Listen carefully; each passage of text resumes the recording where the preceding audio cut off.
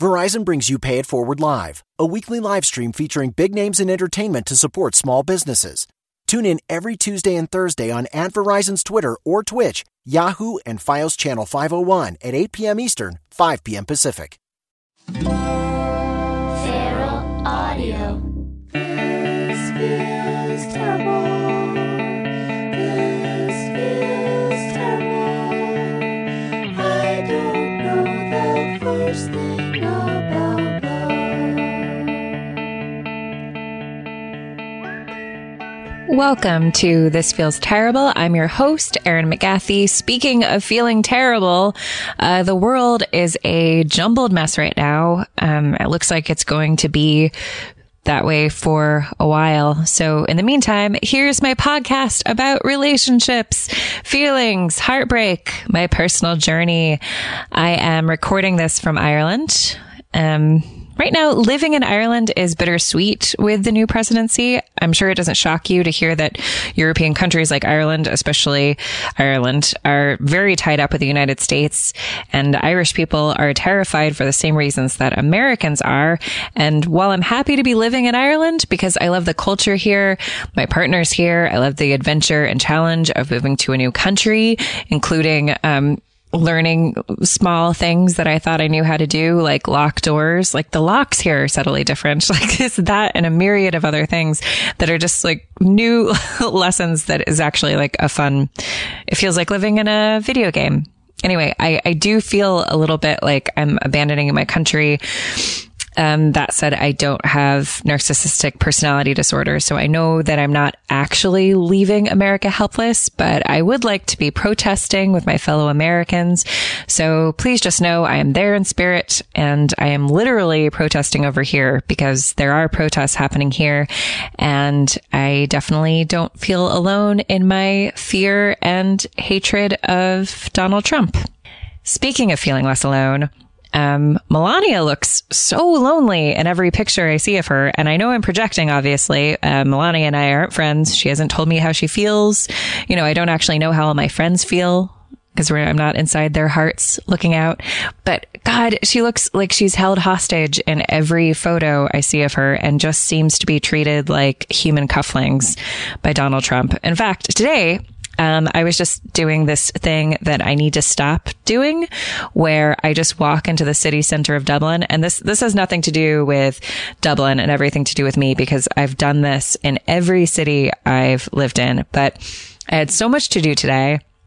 This morning I had to do this interview thing. So I was in town, and instead of going home and packing because I am moving again, it's actually a big move. Potty and I are moving in together, moving into a cottage that is 130 years old, thus completing my dream of living in a little cottage with a handsome man in Ireland.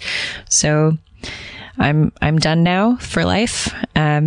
I'm just kidding. Nothing makes me happy. No, I'm just kidding. I'm very happy. Anyway, so instead of going home and packing, I just kind of wandered around and went window shopping, just aimlessly window shopping. And I don't even think I like shopping. And while I'm out doing it, I'm hating myself, but I was window shopping and listening to podcasts, and I was walking through the kitchen section of a department store, and I saw a light blue kettle. And I noticed when I saw the kettle that my panic levels started shooting up out of nowhere. And I thought to myself, why is this kettle giving me an anxiety attack? And then I realized it's because it was Melania blue, as in it's the color that she wore to the inauguration and at their Super Bowl party. You know, she had that beautiful blue dress at the inauguration, and then at their Super Bowl party, she was wearing this blue sweater. Anyway, it's Melania blue. It's the color of the fear of being trapped in a loveless marriage with a narcissist. So I didn't buy the kettle. I did want to rescue it from the store, but it was €80, and that's too much for a kettle. So I just left it there. Anyway, this week on the show, I have actor, comedian, writer, and ex-fling, Mr. Scott Rodgers.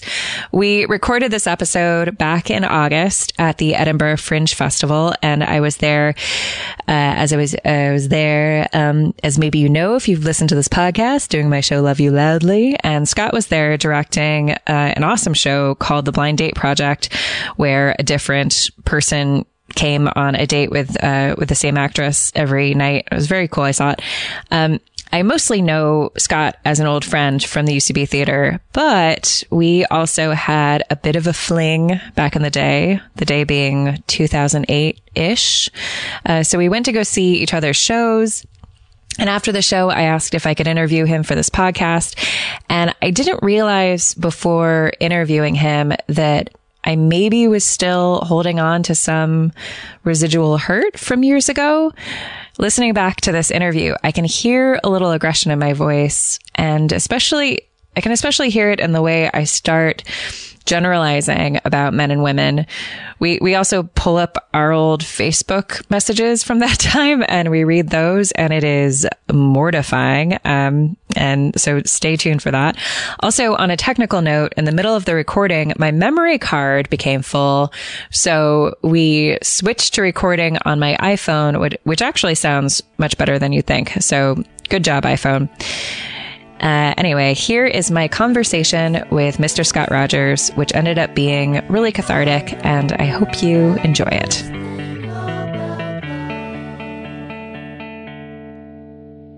The little chocolate. Trying to limit my sugar intake. Yeah. Trying to get fit. Good. It's the right place to do it in the Scottish city while you're on vacation. Uh-huh. Yeah. Well, but you're going to France, right? I know you're going to Amsterdam right after this. Going to London. London, okay. 4 days, then I'll be in France for 2 weeks. Cool. We're not recording yet, are we? We are. But, you know, I'm not doing that thing where like, wait, are you recording? I don't know how many podcasts you listen to, but yeah, I do find that kind of annoying. But anyway, now we're recording. Yeah. Okay, good. So you just ended an engagement. What's that like? Well, it's my second one. my joke there being that would be like, that's such a rude way to start a podcast. But did you see how I just really I know accepted it and dove right in? Just made me sound like an asshole then. No, I hope that's not what happened. No, not at all. I hope it just immediately acclimates people to my extreme openness and willingness to discuss anything, really. Oh, great. Okay. Yeah. Cool. Yeah, it was the second engagement. Yeah. I've asked 2 ladies to marry me. And each time, that's about kind of the high point in a way, I guess, as far as society is concerned. And then slowly dissolves after that. Never quite made it to the wedding. Right. Do you mean high point as in like high, like fever pitch of romance? Or your own personal high, or what do you mean? Just like they were different, you felt approved of by society by getting engaged, because there is that thing. It's a weird thing where you're like, oh, you're getting married, you're doing the right thing. Yeah, exactly. That's what I think. I mean, because obviously there's always ups and downs, and yeah, again, each experience was a different experience. Right. But yeah, I've always, for most of my life, never been a person who was like, I want to get married. And for a long time, growing up... Could have fooled me. I'm sorry.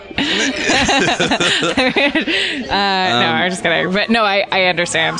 But go on. You're not somebody who saw yourself like... You weren't one of those little boys that drew wedding corsages on. I didn't have a wedding drawing chest. Anarchy signs on my binders in whiteout. Yeah. And sniffing the whiteout. Listening to No Effects and... Sure. Just... I was into punk rock, and so I was very much... fancied myself anti-establishment and saw weddings, marriage as this like, why is the government going to get involved in my life? Yeah. What made you want to get married the first time? The first time, the gal I was with, I'll leave names out, I guess. Sure, right? yeah. Do whatever people you want to research me, they can figure it out. First time I was living with my girlfriend, and then she was like pretty successful professionally, like did well. I always often have struggled in my jobs, finances, like up and down, and it was a source of insecurity for me for a long time. And I think in many ways I never felt totally confident or comfortable in the relationship. And I have many harebrained schemes, and I think sometimes the engagements are harebrained schemes. You get wrapped up in these ideas. And it seems like the only idea at the time that makes sense. And for me, it was like, I'm going to get my own place.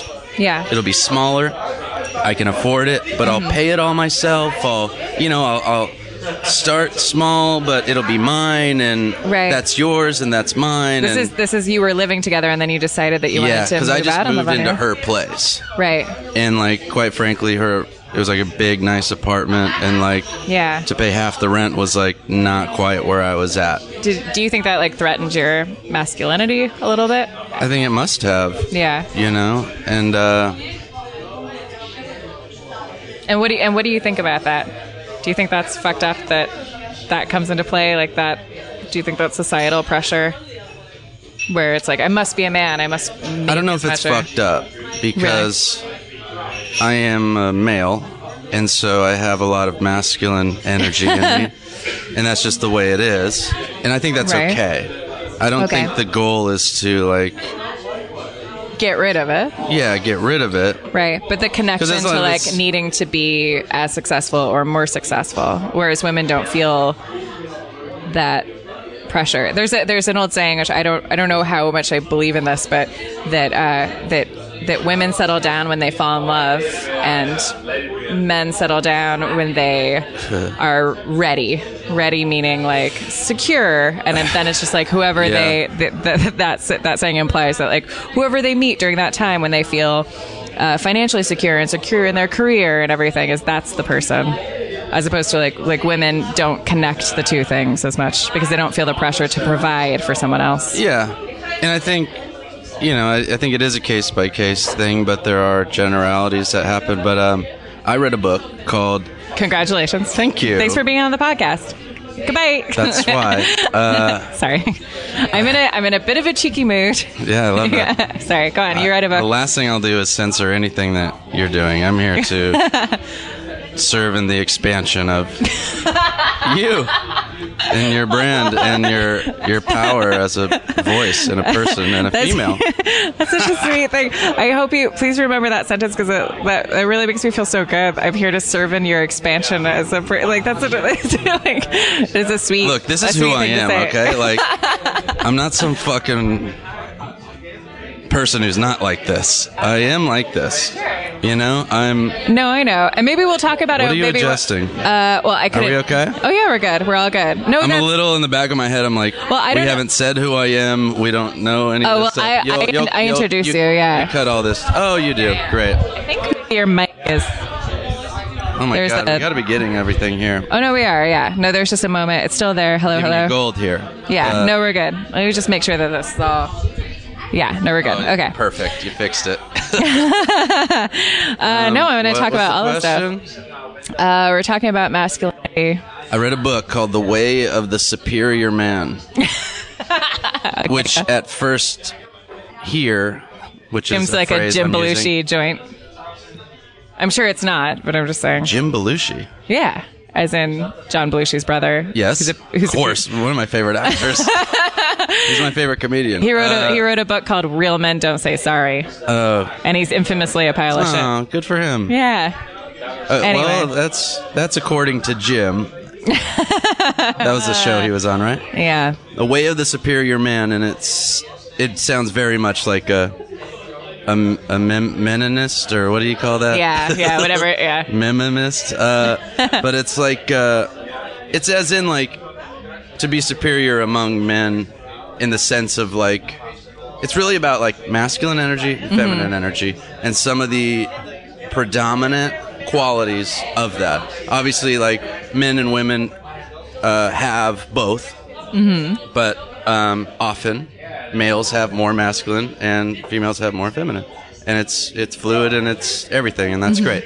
But what I'm trying to get to is basically like in the book it talks about how like masculine and men, like their purpose in life is like they have to get stuff and to like Provide. their work Right. and their purpose is the job I do, and not even just provide, but just like they have a quest and they have a purpose. Like, I'm going to go here and conquer this and do this, and that's how a man can often be driven. And a feminine energy Is shopping. well is like I'm kidding. a relationship and what that can entail as far as like homesteading and the whole hunter-gatherer or Creating a family. nesting thing, and I think that happens, and I think in our relationship it bred a lot of creativity. We made a film together, and there was I saw a lot it. of yeah. Okay. That's a truth. No, I love it. Like after a show, someone's like, "I saw your show." Exactly. Great. And you pause. I remember liking it. I saw it a long time ago. Sure. It came out a while ago, right? It's pretty good. Yeah. It's like for a first movie, I'm totally fine with it. It's I'm not embarrassed to show it, and I think that's a feat for a first film.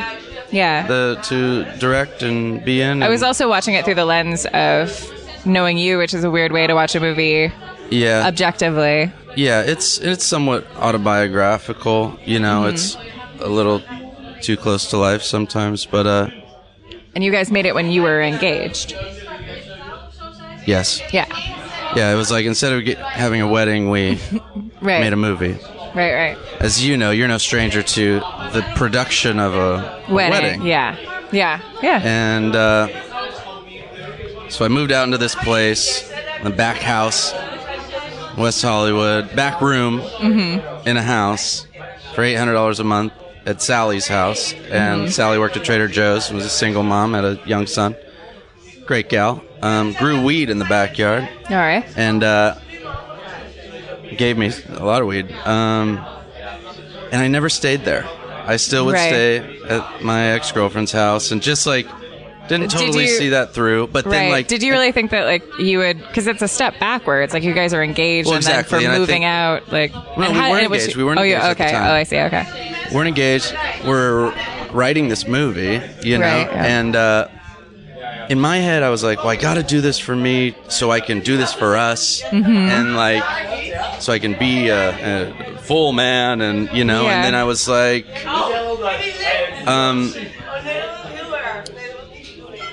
she was obviously like, what are you doing? This seems like a step backwards. And her dad was like, this seems like a step backwards. And obviously, it just seems like, A step backwards. by first assessment, that's what it seems like it is. Right. And so I was like, here we go. What I'm going to do to show her how committed I am. Right. Okay. Because the whole time, we were like, we're in love. We're doing this. We're going all the way. We're having kids. We're loving it. We're fucking flying away here. Yeah. And so I was like, I'm going to ask her to marry me, so then she'll know that I mean business. Right. But you weren't actually super hyped on the idea of marriage, even though you loved her and wanted to be with her forever. Yeah, But, it's like, you personally, I bought with some of my money and some of my parents' money, bought an engagement ring. That was like fine, and like I always hated diamonds, right? Yeah. I just hate what they. Sure, of course. The whole thing about it, Understandable. And yet I find myself doing it anyway, right? Because I'm just, we're weird, and so. Talking about this ring, I flew to New York. I wrote this letter on the plane, handwritten letter, walking around with her at night when I got there. I sat down on some nothing bench with homeless people around us, and I read this letter, and the letter ended with, will you marry me? She was not expecting this. Yeah. She later told me she said yes because she didn't want to break up. Right. That's weird. And you proposed because you didn't want to break up and you wanted her to know. Yeah. It's such a fucked up thing, the whole idea of a proposal anyway, I think. I think it's weird. And it's also like, I don't know. I know that like love, a lot of quote unquote love is hysteria. And it's like biological things that take over, much like being in relationships. And I think that cut to my second engagement, like I made a lot of life changes. I stopped drinking. I was doing all this stuff, working on myself. And with your first engagement, like, how did that end? Why did that end? I think it ended because, well, we went to counseling. We did all this stuff. We tried to make it work. I moved out again. Right. Back into the house I lived in before I lived with her. Camp Hollywood. Everyone knows. Colton, Yeah. And so January 2014, moved back in, and was like, I don't know, I've always drank a lot, smoked a lot of weed, I would always, and my ex was a very driven person, and can drink or smoke, but take it or leave it, doesn't do it a lot. Very wonderfully driven person, and I'm driven in my own way too, but for me, the drinking and the smoking and the drug doing started taking more and more energy, and I think it started taking over more and more of my moods and my thinking, and more than I realized, and I think it bothered her, but I sort of, again, in the power struggle was let me be me, when really it boiled down to sort of sneaking around and being high and pretending not to be high, and That's just a shitty weird feeling. Yeah. childy kind of stuff. Moved back into my old house and just kind of took a dive, frankly, and isolating a lot. And so for a couple weeks it was oh great, we're rekindling our relationship, and I think I slowly descended into drinking and doing drugs all the time, and sitting in my room and sort of paranoid of life and not doing much, and became an issue for me, and it became an issue where I was I can't not do this, but I don't want to do it, and so I sought some help and made some changes, and that's been an amazingly life-altering experience for me, and it's been maybe, I've been sober maybe 2.5 years almost, and it's totally changed my whole thing, and the clarity. You feel more like yourself. It's interesting what you're saying about it ruling your thoughts and your feelings, everything. And I feel more myself, and I'll just chime in also with, I recently started taking an anti-anxiety, antidepressant, the generic Zoloft, right? Right. And I've always hated Big Pharma. I've always hated all that stuff. Sure. But I got my free insurance, and in sobriety, I was exercising, meditating, eating well, and healthy, but I still was super anxious. Yeah. If I'm hear a car honk, I chest pain, Yeah. I was just which is interesting because I wouldn't think of you as an anxious person, but I guess I've known you through so much self-medication with weed and whatever else. Yeah, and there's a reason for that. Sure, yeah, of course. There's a reason someone wakes up and smokes weed every day. They tell themselves it's because they're a bohemian and it's their identity and their culture. But when you don't do that, there's, and I think my family and my siblings and, I look at anxiety levels that we have, and it's a lot. Yeah. And so, whatever, I'm just chiming in too that I fucking started taking. It's okay if I curse, right? No. This isn't a religious podcast. No, it is not a religious podcast. Yeah, that changed my life too.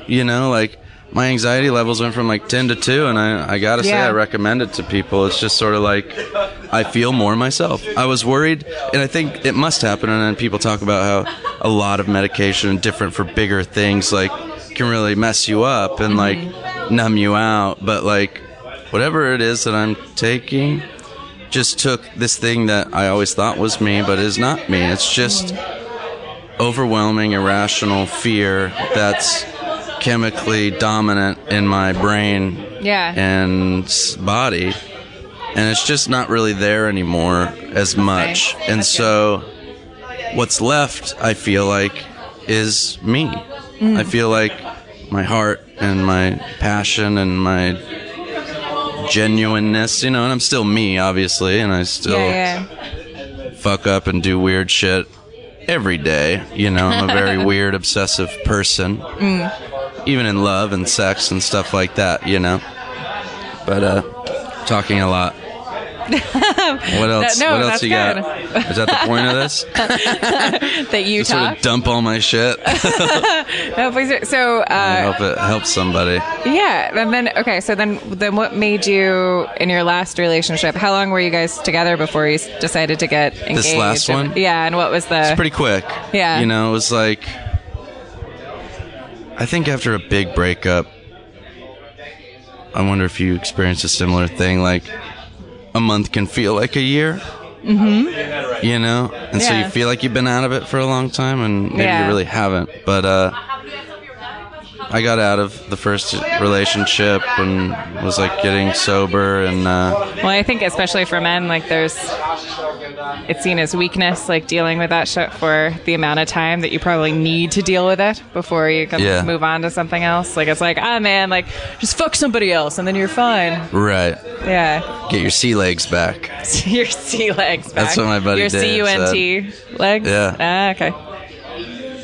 No. I love how fluidly people say cunt over here. Yeah. It's so Do you genuinely love it? I kind of genuinely love it. Yeah, it's great. Yeah. I love so much about being out here. Yeah, I like it too. I want to not go back. Really? That's my current goal, because I don't live anywhere right now. Yeah, I moved out about a month before coming here.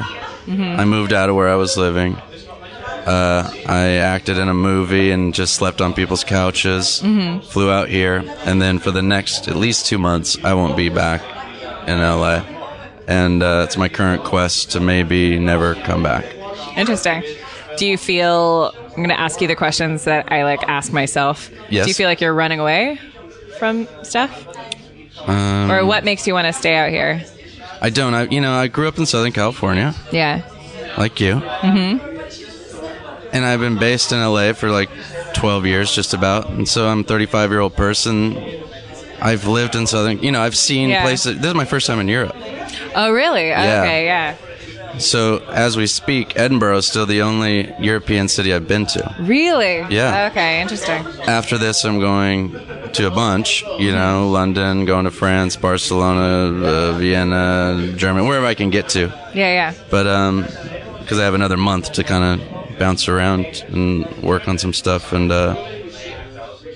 things are just really great. And I do feel like my parents had never been to Europe. And that's just kind of the some of the culture I grew up in, and they do they do things and see things, obviously, but I think it's, if you have the ability to, and this is just the time that it's taken for me, I don't live anywhere. I'm pretty fortunate that I have a couple jobs that are lining up and things where I can be mobile, and so it's you get a taste and you start going okay, well, this is amazing, and how far can I go, and how, you start racking off, well, India, Tibet, Thailand, Asia, Thailand, the country of Asia, all, Japan, where I want to go places. Yeah. And I don't think that's running. I think that's I feel like it's running. Up. For me, it's running towards something. Because I just went through this divorce, and I know that, I don't know, I can see how the perception would be okay, you got divorced and now you're trying to live in Ireland. That seems like you're trying to escape things. But the thing is, I went to Ireland and I just felt, I didn't really believe in this idea of well, this is not really an expression, but it's my expression, which is Soul City. I feel after traveling a bunch, and I grew up traveling a lot, and I lived overseas. Cool. But mostly Southern California. Yeah. And I've never felt at home in Southern California. I hate the sun. I've never said ever oh, it's hot enough for me to wear blank. Okay. Yeah. Yeah. I mean, you met me like almost 10 years ago. You've like never said that? I've never said that. I've never worn a tank top. Like I'm always wearing dresses and tights, like even when it's like super hot outside. I met you just about 10 years ago. Yeah. And I'm wearing the same clothes here that I wore back in Southern California. But back in Southern California, people would be like, why are you wearing that? Sure. And I was like, well, but I feel comfortable this way. And I like all the history of everything, and I like the culture. And it's not that I don't like the culture of Southern California, but I kind of don't a little bit. I mean, I'm very much over LA. Being in a relationship with somebody who's so successful, and then seeing that they are just as depressed as my most depressed person from time to time. Not saying that Dan is depressed or whatever, but I think so much. Dan Rather, right? Yeah. I was married to Dan Rather, but the only thing that was making me happy in LA before was like the chase of this goal and like the dream of that goal. And then when you're with somebody who's like there and you realize that really doesn't have anything to do with people's happiness, then it's like, oh, okay. Well, this is... Yeah. I'm disillusioned. But yeah, I love it over here. I think it's great. And I think it especially, like, as people from Southern California, because it is so different from Southern California, it's really romantic. Maybe more romantic than it might be for somebody from Boston, which has a lot of history for an American city. Sure. You know, like we're from a place where like, I saw the first islands go up in this shopping center in 2001. Like that's the kind of history. And what's up with islands? How come they only have the big basket of fries? You don't like their basket of fries? I eat alone a lot. Okay. It's too many fries. I love that you're eating alone like solo at eating islands. shaming. I love their ranch dressing at Islands. I'm from Orange County, man. I've eaten alone at an Islands. I have also eaten alone at an Islands. I don't know why I'm Is that true? Yeah. You're part of an elite club. I have, and I've been like, I'm going to write. Yeah. At Islands. You wrote at an Islands? I did write at an Islands. I can't handle that. That's too much. Pull out a laptop like... No, I had a notebook. Here we go. Yeah. Interior. Office day. Let's do this. Can I get you another two-can pina colada? Yeah. Yes, thank you. I'm in the middle of a very important... Shit-faced at Islands. Yeah. It's an Torrance. Torrance. It's all Torrance. I mean, that's LA County. No, but I just couldn't think of a funnier name. No, Torrance is good. I don't, City of Industry. yeah, it's like it's hard not to become that person that like leaves the U.S. and then goes like, man, Europe's so much better, and but it's like it's just kind of you know, and there's ways that it's true, and I think that's just. Yeah. People got to deal with whatever their reaction to that is. It's sort of like... Yeah. I can't handle the expat thing. Sorry, go on. What do you mean? Like I don't like the stereotypical identity of an expat. Like, I don't really identify with that, and I don't think that I'll ever be that. I also, with how we're all so connected via the internet, I don't feel like I'm leaving everything behind. Well, that's part of it for me is... You walk. Well, we're also in the Fringe, which is like the biggest arts festival in the world, and so you walk around. There's people performing on the street everywhere, and it's just this amazing, wonderful energy of people who just live for their art and performance, and it's an amazing thing. Very inspiring. It's been so great, but you get it on Facebook, and you just go like, "What are you talking about? Why?" And just like, what's the energy of that? Right. What's the energy of... What do you mean? Like, what kind of things? You know, political things and just like... Trump is this or Clinton, you know, it's just sort of like... Everyone's shooting each other. It's just sort of like... Yeah. I don't know, like... That is like... That really, I didn't realize that was such a big thing until I tried to move to Dublin, and like walking around Dublin, I realized how frequently walking around in LA, I'm worried about getting shot. And like when I like walking around by myself in Dublin, I'm like, oh God, I don't want to get shot. And then I'm like, oh, there are no guns here. Like, the only guns are owned by, like, the gangs, and they just shoot at each other, which is still terrible. But, like, the cops don't have guns. Like, people don't get shot. Like innocent bystanders don't get shot. Oh, it's like, that's a wonderful thing. Yeah. I could get stabbed, but I don't think about getting shot or getting, you may killed. realize that you did think about that. If you start living somewhere, you might think I feel safe because I know no one has a gun here. Even in the, like, I'm a white guy, and so unfortunately that just changes the energy of my risk, of getting shot, either by a cop or, I mean by a cop. But my thing is, if I'm going to get shot, or am I going to get killed in a terrorist attack, okay, what am I supposed to do? Not, it's going to happen if it's going to happen. Well, I don't. What am I worrying about? Like, but those things are very different. Like I don't know. My relationship with those things is different. Like with a terrorist attack, like what are you going to do? But yeah, with the gun thing, like walking around, you're more likely to get shot if you're walking around by yourself in Los Angeles. At night or whatever, than you are if you're walking around in a European city or. If I'm going to get shot walking around alone, I'd rather my last thought be something that I've decided to think about and enjoy than I hope I don't get shot. Of course. I'm not saying that my every thought walker. I'm just saying, like, fleeting.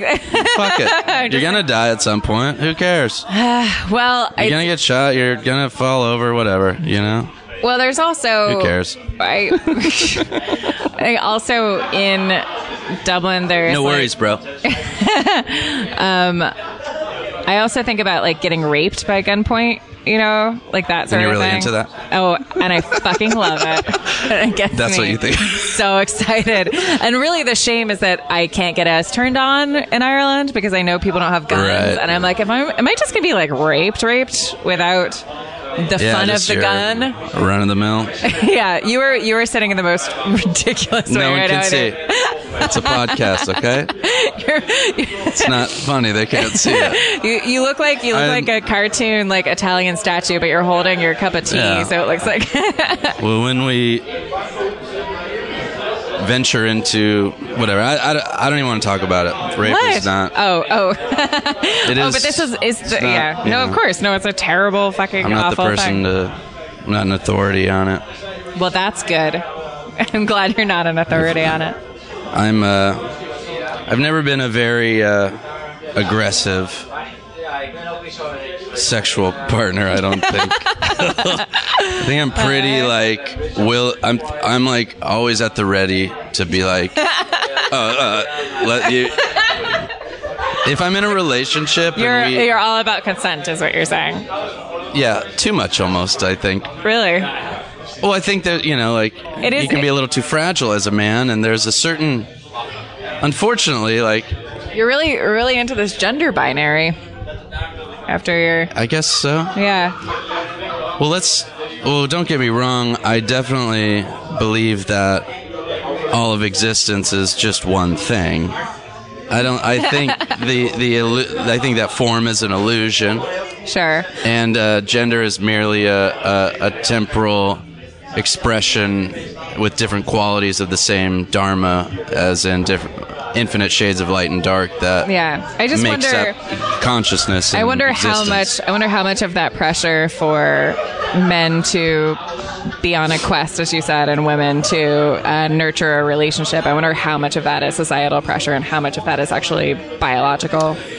Yeah, well, I think I have a good amount of feminine energy in me. Yeah. I think that I feel like I have a good amount of male energy. Yeah, and I think I attract gals that have a good amount of masculine energy. I think both of my exes have a good amount. And I love it. I'm very attracted to it. Yeah. What? Well, tell me, when women are ovulating, that's when they have like the most, I'm pretty sure this is right. Maybe this isn't right. And I'm sorry if I'm saying this wrong, but I'm pretty sure that when women are ovulating, which is when they are at their quote unquote sexiest, where our faces actually become more symmetrical and our voices become higher. Yep. we have more testosterone running through us. Like, Wow. it's because testosterone makes everyone want to have sex. Yes. And so, like, that's like, and then if you were telling like a guy that like, no, I'm not gay. I don't want to have testosterone. No, but like, no, everybody has testosterone. It's an actual Yeah, thing, yeah. and everyone has estrogen. So fuck you. Who? I don't know. Collective. But yeah, I think I'm a pretty, like, I'm attracted to, I don't know, women that are confident, and not that masculinity is confidence. It's not. It's they just have a nice balance. I mean, like, they like, Right. they're not afraid to, like, I don't know, like, I like funny women who are going after something, like, that have a purpose, I think because, that like, that's what more, I'm into. Speaks more to your confidence in yourself than like your like personal like predilections. What do you mean?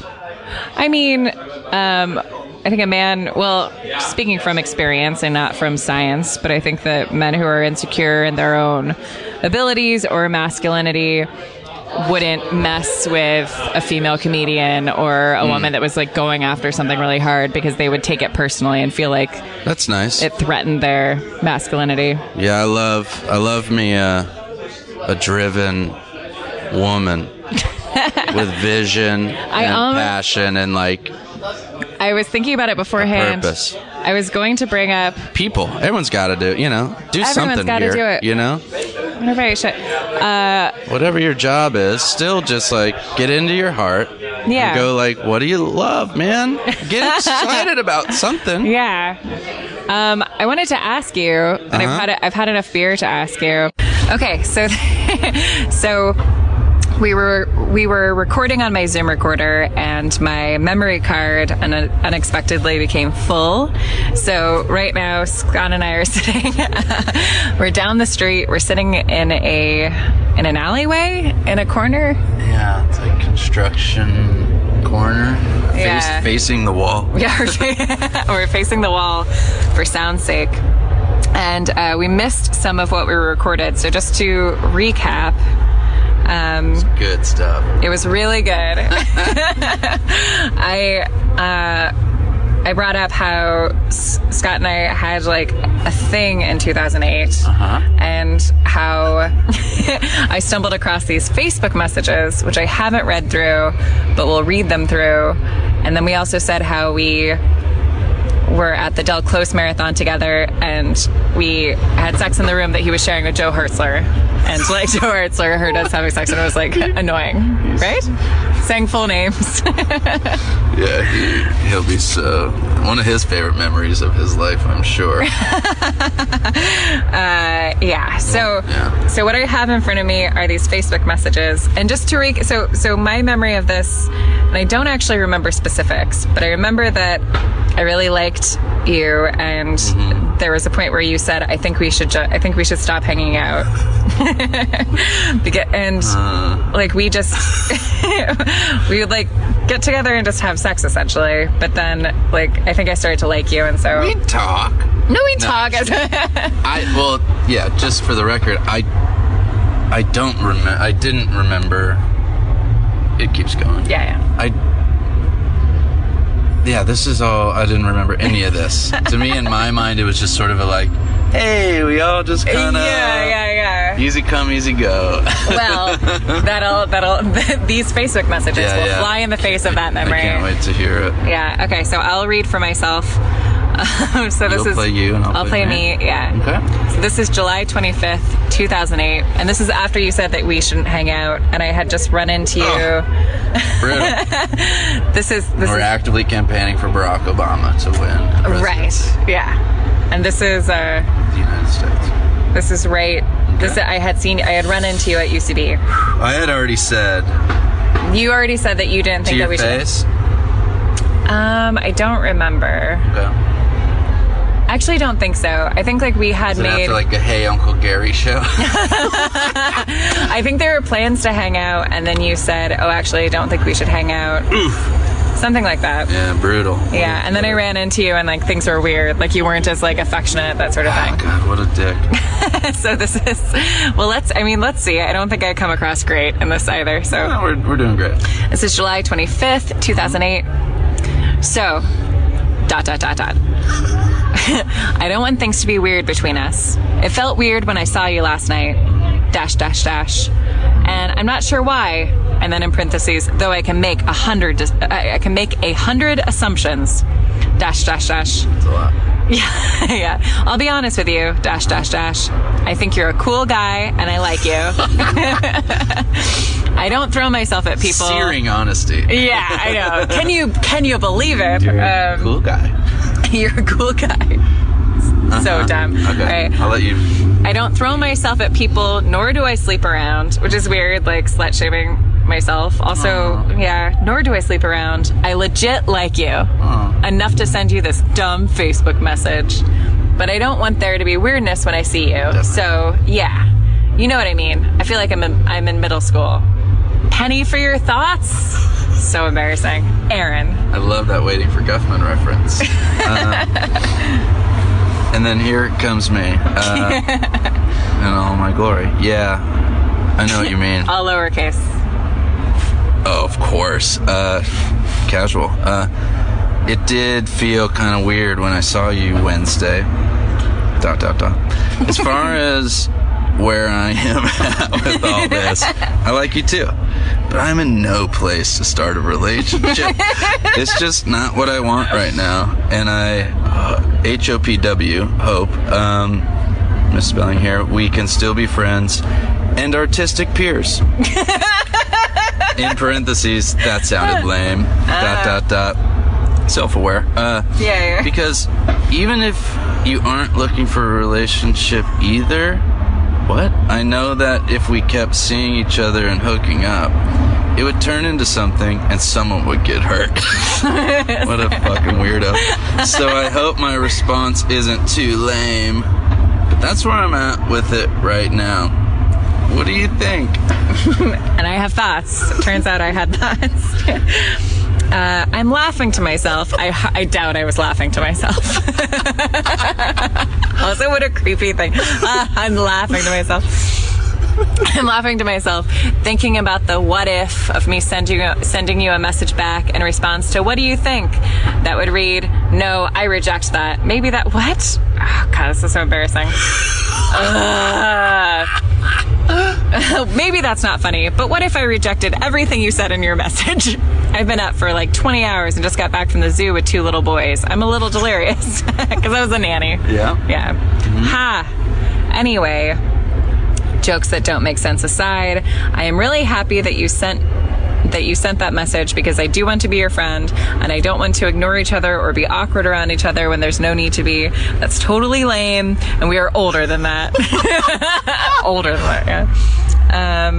I really want to be your friend for like real. Sure.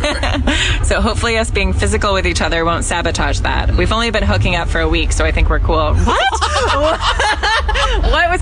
Oh, because okay. Pre-dope. Yeah, this was Oh, okay. Yeah, there was like a research. Just the ins and outs here. Okay. Yeah, so this is actually. We had a week, a torrid week, and then. Right. We're like, let's just, Yeah. And then we were both in New York and then had sex in front of Joe Hertzler. Just in front of Joe. Not in front of him. No, for his viewing pleasure. Underneath Joe Hertzler. Yeah. I don't think it was just full blown. I think there was just more, not that we need to get into the specifics. Full blown. Okay, I agree with you. It wasn't like we were full on rocking the lower bunk. I think we were trying to be quiet. Yeah. We were respectful. Which was cool. I agree with you about the natural progression of things, and ultimately, my self-esteem is high enough that in the end, I wouldn't be satisfied with just an F buddy.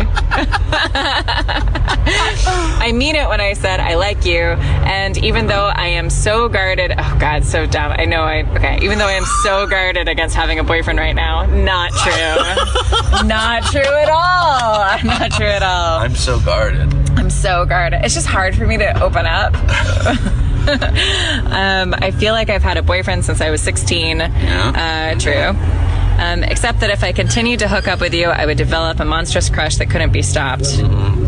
Great. So thank you for putting that into Clear Thoughts in your message. I am able to have a multitude of solid platonic male friends whom I adore and would love to call you my friend. Am I writing too much? Yes, I am. Finally, I think you're... Oh, God, this is so but fine. It's so embarrassing. You pulled it away but like, yeah, because the last sentiment is like, but like, if you still want to have sex, that's cool. But I said, finally, I think you're really handsome, and I can't promise that I won't flirt up a storm with you when I'm toasting. And then I said, final thoughts, ? Like, you already gave your final thoughts. What more thoughts could you have? Well, by the way, but you had more thoughts. All of this was preempted by me going, let's not see each other. Yeah, exactly. Hey, this all sounds wonderful to me.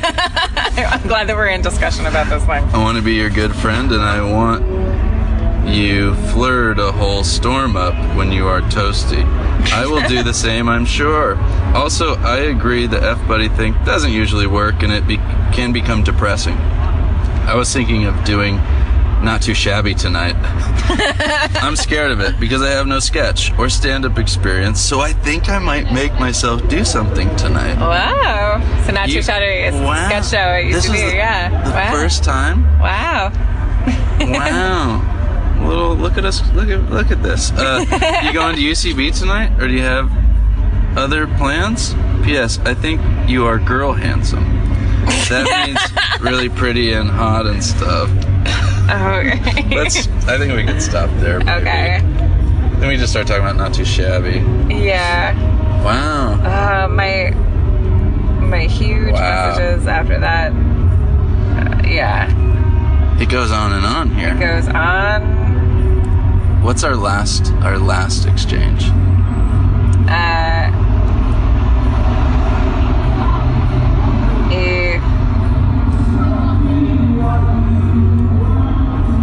I don't know what this is about. It says, "Hi Scott, it's 2010. I'm asking you about being on an RSVP list, but I don't know what it is." And then you said you are +1, but I have no idea what that's about. I bet it's my birthday. Ah. September 29th is my birthday. Oh, okay. No? Yeah. Whatever. Who cares? No. So how was that for you? Unsurprising, but like, you know. Yeah. It's funny looking back at those messages and being like, you know, clearly like wasn't really saying what I wanted. And then I was also, but wanted so much information and was trying to like get information without being honest about the information that I wanted. So that's like a little cringy. Yeah. Yeah. How do you feel? I was struck by, I don't know, like, it felt like two people saying things that people say. Yeah. You know what I mean? Yeah, like, yeah. These are things that I've heard other people say. Yeah. And I don't really know what I'm doing or talking about or how to deal or how to feel. Yeah. But these are the phrases that I've heard around. Yes. And I'm trying them out in this I don't want a boyfriend. Yeah. And, like, of course I don't want a boyfriend. What a shameful thing. Yeah, just like, I don't, but, yeah, I don't. Yeah. That's kind of all I can really think of with it. Yeah, because I remember the first time we kind of had a thing. We went dancing. Do you remember? We took a cab. Yes. Went to this, like, they were like BMX bicycle guys, and it was like. Yeah, it was in like a Latin club? Yeah, it was on. It's kind of just west of Vermont, Hollywood, I think. Yeah. Yeah, and you're like, let's go dancing. I was like, all right, great. Yeah. Like, we had just met a little bit ago, and we had an evening, and that was an interesting time for me, like, because I had just moved into Camp Hollywood, and I lived in this tiny room. Yeah, I remember that tiny room. Yeah. Because I was living with a girlfriend. That was like, it was maybe 6 months. We broke the lease. It wasn't great. I didn't know where I was going. I was taking improv classes. I was in 401 with Billy Merritt, and I had just met Colton through Heather Campbell, and I heard that he was looking for a roommate. Right, and they filled the room already. They found a roommate, but then I went up to him. I didn't know that, and I was like, hey, man, and, I don't have anywhere to go, and he just kind of took a look at me and was like, I got a place for you, and there was this tiny bedroom next to his bedroom. Yeah. And he was like, you can pay me $300-$400, whatever, and I moved in there, and that began this whole new chapter of my life, and like within weeks, I like auditioned and got on the Herald team and got into this whole UCB thing, and then that sort of like, and I met you, and we all, there was that whole kind of little world that we all inhabited for, the 2008 to 2011. Yeah. Oh my God, it was the best. Like, legit, like, that was, because I didn't go to college, and like, that was like the closest I had to a college experience. And I dropped out of college, and so like it felt very much like college it was like like a comedy college of like, because with UCB you could do improv this night, put a sketch up this night, try and get into show. I got into freak dance, and was just like doing all these shows, and like, it was one of the great times of my life. That whole, the 2008 to 2011, the lost years. But those are exciting. I remember thinking several times, like during that time, like, oh my God, like I need to remember how happy I am during all of this. Like, even though like there were such severe ups and downs, and like I was like, that was a time when I was like serial, just like dating so many people and like experimenting sexually and like things that I hadn't done before. And like, what do you mean? What do I mean? Yeah, experimenting. Well, I mean, I just started like having sex with people, so like wasn't really experimenting. Okay. You don't mean like gals or whatever? No, that came later. Cool. But like not during like that time. But no, we just meet, because I was brought up so conservatively, so that time was like, and I always had a boyfriend, and then when I didn't, I was like, woo! Yeah. Cool. So by not going out with me, you paved the way for a lot of like weird sex with people, and then maybe, in the show, like you basically wrote the show that I did. I'm joking. I know. Yeah. I know that I didn't write your show. Do you remember the drunk cage match that we did with Absolutely, James? I do. Well, you remember the first one we did with John Daly? Yeah, I mean, technically I don't remember either of them. You're blacked out. Yeah. Well, I was blacked out. I was not blacked out in the first one. I was blacked out in the second one. The first one, I took my clothes off. Right, yes. That's John Daly was like, who wants to see Scott take his pants off? I forgot about that. Yeah. This was, we went on very late because instead of the Facebook show, there was a surprise stage reading of Will Ferrell's George W. Bush show. That's right. They were working on. Yeah. And it went way late. And so instead of at 11, we went on at like 1. And I was so drunk when I met him, and I thought he was like an angel. Like Will Ferrell like grabbed my face, and I didn't realize he was like actually Will Ferrell. I almost didn't go on because I sat there backstage, and I had a full bottle of Jameson. Yeah. And I drank the whole thing by myself. Oh my God. And you started drinking before then, too. Right. I had started drinking at like 8 o'clock, and so I was totally blacked out. Colton was like, don't let him do shows that they no longer do at UCB. Yeah, don't let him do the show. But they had me do the show. Someone videotaped the show. Really? I didn't know that. And so like they sent it to me. And it's like, I'm totally blacked out. I can't speak really. And I'm just like, I can barely stand up. Will McLaughlin has to hold me up. And then John Daly's like, who wants to see this guy take his pants off? And so I take my pants off. Yeah. And then I think I said no, don't do it. Yeah. It was, and then I was doing it so much that John Daly then felt bad and was like trying to help me pull my pants back up. But we won. And so then we had to come back. And so you and I took an Adderall as well as drinking, and so it was very kind of, for me, it was like a dark thing. Yeah. And there was a point I think where you ended up saying that you had hooked up with each of us. James said that first. James said it. Yeah. And then someone asked, what I remember hearing is someone asked, who has a bigger dick? And you said James does, but Scott is a better lover. Do you remember this? I mean, I was blacked out. Right. I'm pretty sure Yeah, I think I do remember that happening. Like, I don't think that I actually knew who had a bigger dick. I don't know how better. And I think we all came away feeling pretty gross about it. Yeah, it was a gross show. But do you remember, dark like, energy. We tried to make it, like, positive beforehand. Like, we met up beforehand. Do you remember that? Like, like, there's part of it. Yeah, those times were interesting as far as relationships and love, and I think, you know, I had as many short-termy kind of things as you probably did, you know, and there's a lot of gals that and again, like, all really amazing, great girls, women that, like, were just crushing, you know what I mean, and they continue to, like, you know, and I don't need to drop names, but just, like, it's just cool, you know, and like, it also was like kind of like a nerdy school too, where it was like, well, I don't want to date within the community, which is, it's like, blow my brains out when you hear that phrase, the community. Yeah. Like, give me a fucking break. But anyways,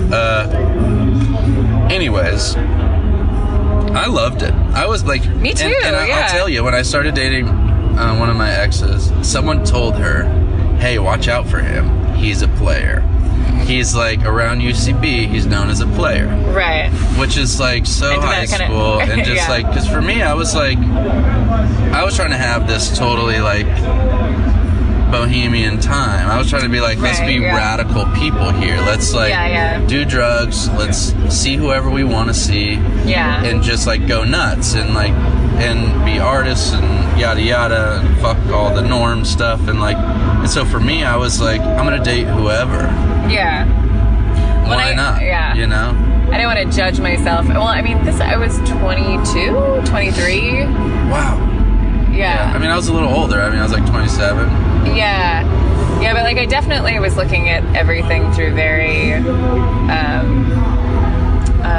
traditional eyes, even though I didn't think I was. Like, I don't think because I had just gone for this long-term relationship. I think I like very much wanted to like logically like just be like, oh, I'm cool like sleeping around. Sure. But I hadn't like caught up to myself yet, and like really wasn't cool doing that. Yeah, well, it's like our conscious mind is like 12% of our thoughts, right? And like 88% is just conditioning. And I think like, because I think the same thing happens in relationships too, where you just, you can think something or even realize something on a conscious level, but like your wiring and the deep emotional stuff that you have like dictates other things. And like, you know, I found that because when I got into my relationship, the first gal that I was engaged to, I had a lot of jealousy. And I think it's because that's interesting, like being so bohemian outwardly. And I mean, you know, it's that whole like you're compensating for something. It's like when anti-gay pastors are gay. They're like, I'm so bohemian. Because inside I'm just this like, you know, little boy monster. And boy monster. Good. I think it's because like I was in love when I was like 22, and she broke my heart, and then I was like, I'll never be in love again. Yeah. You know. And then I think I fell in love again, and just it all came pouring out, and I think you become possessed with this conditioning you didn't know you had sometimes of like what you think love is. You start recreating things. You think it's you. It's not necessarily you. You start like getting really possessive. I started getting really possessive, really jealous, and like it haunted me, and it just possessed me for a long time. And it took a lot of work to exercise those demons. In years. And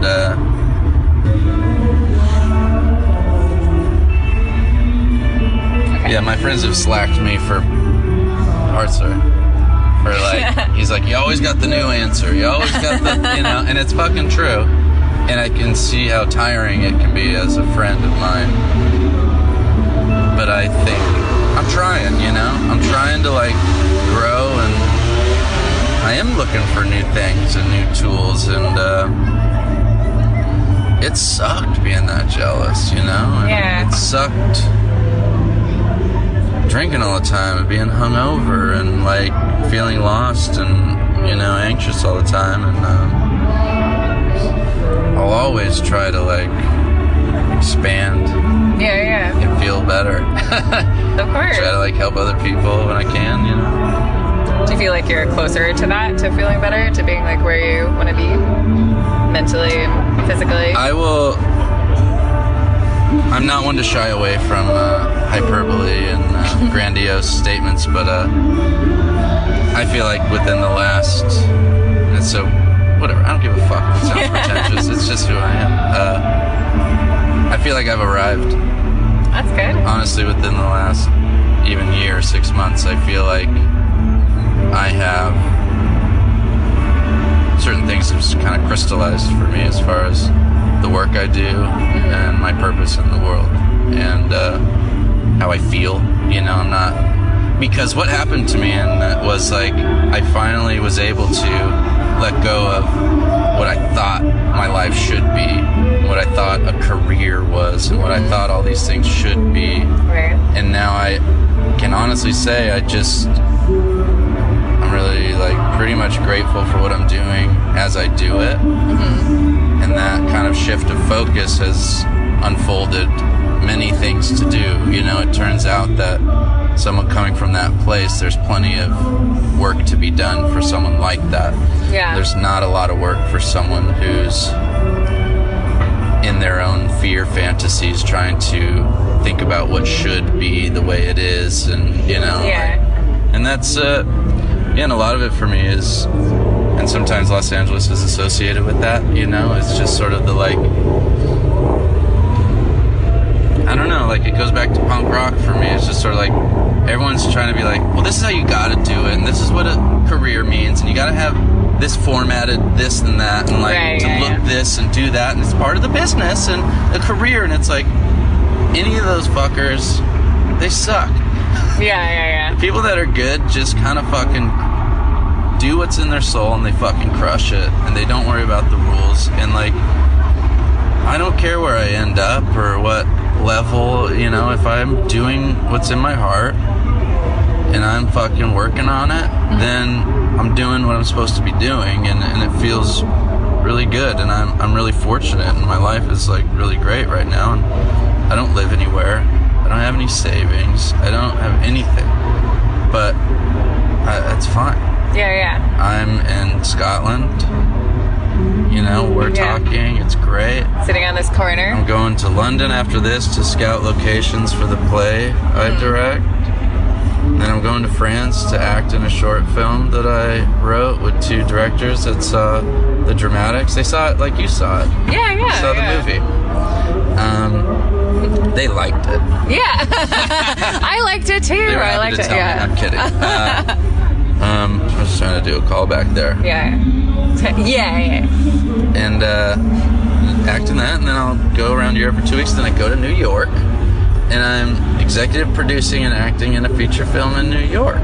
That's great. And then I don't know where I'm going. And I don't say that to say, look at me go. I just mean like I'm very lucky, and it's like it's because I've kind of let go of. I think what I've learned is like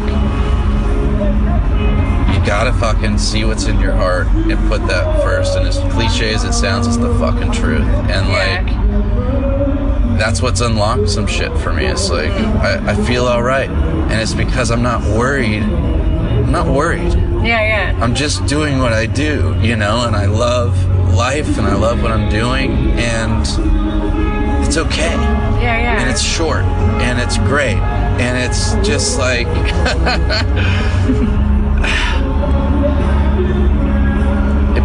it hurts my heart when I see young people going after what we think or thought we were trying to do, and we have this external perception and approach, and we listen, and we are so ready to feel bad about ourselves and feel wrong, when it's just like the best thing a young person can do is just close their eyes and ask themselves, like, who am I? And don't answer the question. Let it just sort of materialize over time, and just like take care of yourself. Because I lived through, I think, a good 12 years in LA, of 11 years of self-imposed poverty and struggle, but I was hacking at it, and that's, you know, like, I hacked the fuck out of it, and like, I hacked through a jungle, and so I kind of like am proud of what I am, and you know, no one asked me to do this. No one asked me to be the way I am. People ask me to not be the way I am. My family and friends. Can you be less of that? But like, I just fuck them, you know. Yeah. Like I don't know. I'm grateful, and I'm grateful to you. And well, thank you. I'm grateful for you talking to me. I love how you developed a touch of a Dublin. Really? That's embarrassing. Do you not notice? See, I even do it too. Do you not notice? Do you not notice? I can hear it. Like I'll pick it all up. I can hear it in some words. Yeah, but some of the R's. Some of the words, yeah. Some of the Irish R's. It's not yeah, it's happening. I don't mean for it to happen, but yeah, it's happening. Can I ask about you? Yeah. How's it going? So you've been divorced. You're in a new relationship. Mm-hmm. Yeah. I'm good. I mean, I a lot of what you're saying resonates with me. Like, I definitely feel like I'm in a place where I'm rejecting what I thought I wanted and what I thought success was, and how now I'm like trying to cultivate my own career, being like doing exactly what I want to do, and you know, talking about my feelings and interviewing people and doing other things in these shows. And I really love being in Ireland, and yeah, I also don't know what the future holds, and that's like an exciting, freeing thing, and it doesn't feel scary, because there's a time when I felt very trapped, and that felt really scary. Right. Like, okay, this is the rest of my life. Like, that's horrifying because I'm really not happy. So, but I guess I just gotta suck it up. But thankfully I got out of that, and now I'm like, you know, zeroing in on myself. And I'm in a new relationship, but it's the first time I don't feel like defined in some way by that relationship. That's cool. And I haven't changed myself in any way for the relationship. And he's like the most progressive person I've ever been with, which is funny because he's Irish, and that's not what I would have expected. But he's also European. Sure. Yeah. That's awesome. Yeah, I feel good. But yeah, I'm in a similar place where it's like, all these exciting things. Yeah, and I really don't like the way that we keep tabs on each other in LA, so it's nice to be out of that. Like, everybody's so up in everybody else's progress, because everybody's so worried about their own progress and how they're perceived, that it's nice to be out of that for a little while. Maybe forever, but even just for a little while is nice. That's awesome. Yeah. Cool. Yeah, you're doing it, you know? Yeah. Well, thank you for being on the podcast. I would talk forever. Through all the... Love talking. Okay. All right, we'll stop it there. Okay, great. Thank you. That was really good. All right. That was my interview with Scott Rodgers, and a big thank you to Scott for being so kind and candid. I'm going to share a picture of us from the time of those Facebook messages, if you're curious, what that looked like, on the This Feels Terrible Instagram. So check that out. It's at This Feels Terrible. Before you go, I want to tell you about a movie that I think you should rent on iTunes this weekend. This is not a paid sponsorship. This is just a recommendation. On the Rocks is a comedy drama written and directed by my friends Ariel Gardner and Alex Kavatsky. They are awesome. They directed the Channel 101 show Kill the Baby that I was in, and they're just super awesome. And their movie is about two people who are in a relationship and are at two different life stages. They're both alcoholics. One of them's in treatment and one of them isn't. And it's just really funny and sad. And I'm gonna play you a clip from that right now. Okay, I'm not in the mood to. Dallas, come on. It's not. I'm tired. Okay. Tonight. Just a long day. You just gave me like 5 excuses why you don't want to have sex with me.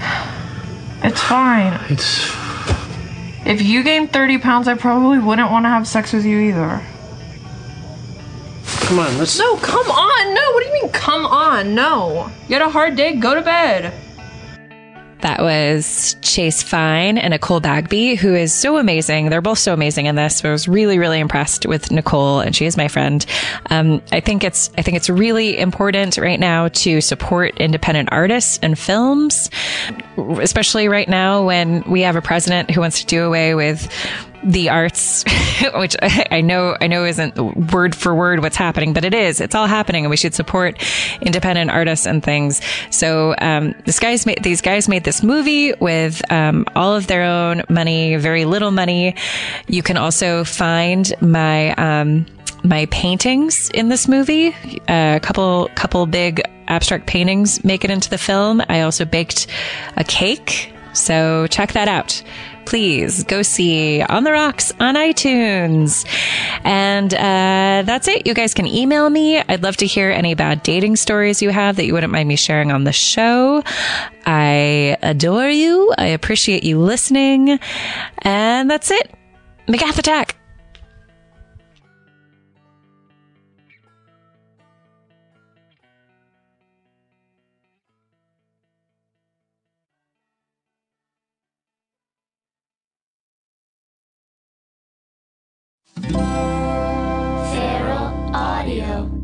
Pros. Lowe's wants to help you keep working. That's why we're open for pro business hours 6 to 7 a.m. Monday through Saturday. You'll find the quantities you expect with dedicated pro associates and loaders to help you get what you need fast and load you up curbside. Now, more than ever, we know you need to win every single bid. You can count on Lowe's for special values on pro-trusted brands and savings when you buy in bulk. Save yourself a trip by shopping Lowe'sForPros.com, where we can ship thousands of items to your doorstep or to the job site. Lowe's is open and pro-ready.